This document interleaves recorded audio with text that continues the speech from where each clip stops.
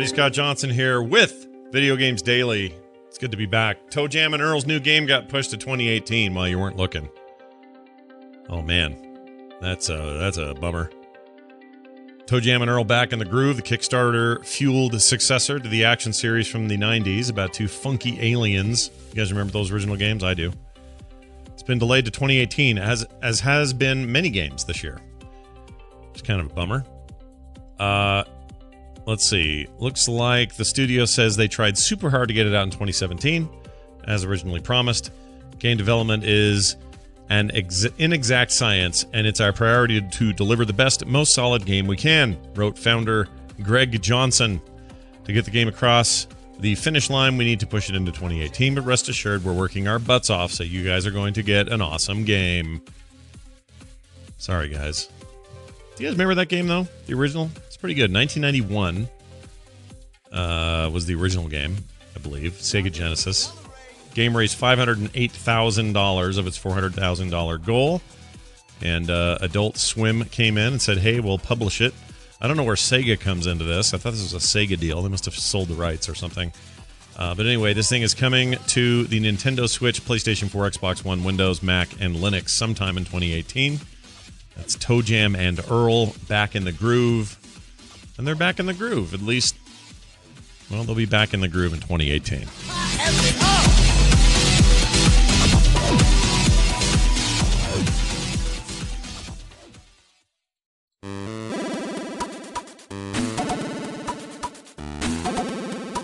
Telltale has some bad news.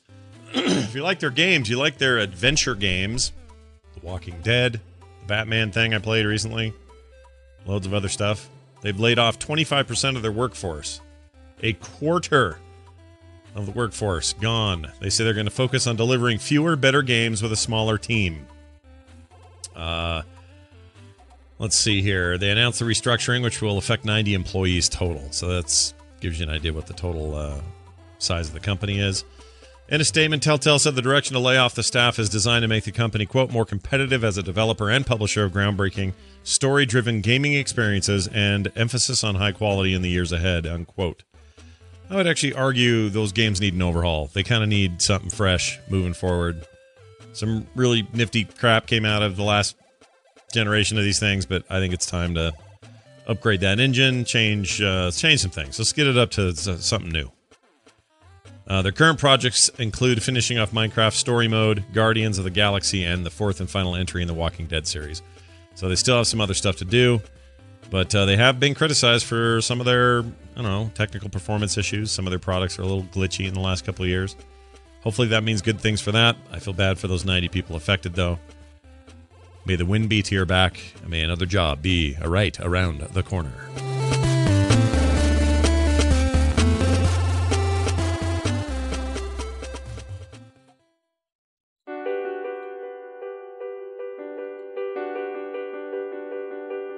If you didn't get a chance to play Watch Dogs and you own a PC, well, now you can play it for a limited time for free. All you have to do is register for Ubisoft's Uplay service. This is Watch Dogs, the original, okay? Not the Watch Dogs 2. Not the new one that's better. This is free for a limited time. Again, using the Uplay service. The promotion runs from the 7th, which is today, through the 13th, and only applies to the PC version of the game. Not sure why you can't do this on the other consoles, but whatever.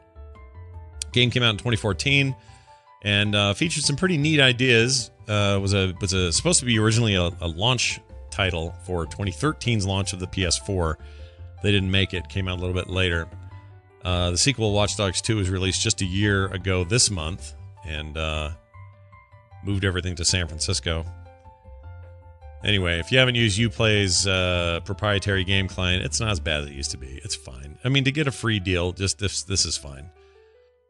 I think there's a lot of better stuff to play right now, including other games from Ubisoft, but if you're looking for a freebie and you don't mind a game that came out in 2014, you could do a lot worse than Watch Dogs 1.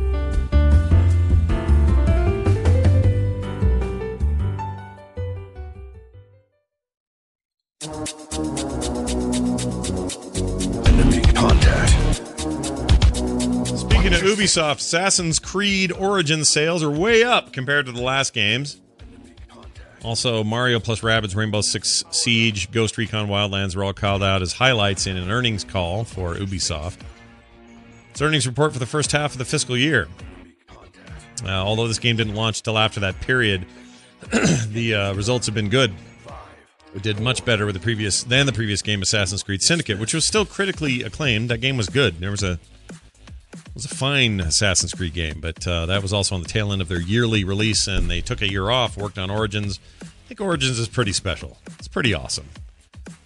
And the way they put it was the series is officially back, he said in this earnings call. Their total sales during the second quarter were 264.2 million euros. That's pretty good. They were up 65.7% year over year. And company attributed the growth to Mario plus Rabbids, Kingdom Battle, and older games like Rainbow Six Siege doing very well right now. Ghost Recon Wildlands doing pretty good, and For Honor all doing pretty well. They've really stuck behind those games, and the sales have reflected that. Kingdom Battle is the Switch's best-selling third-party title to date, which is pretty great. They also say that their recurring payment stuff coming out of Siege and Wildlands are good. 82.9% increase in those games as services. Anyway, if there's anything else to share, we'll share it. But it looks like Ubisoft doing all right. Having a good part of the year, anyway. I don't know if that helps protect them from the whole takeover-y thing that was happening around E3 or not. Let's hope so, because I like them, and I'd like them to continue to function as normal. Watch your six.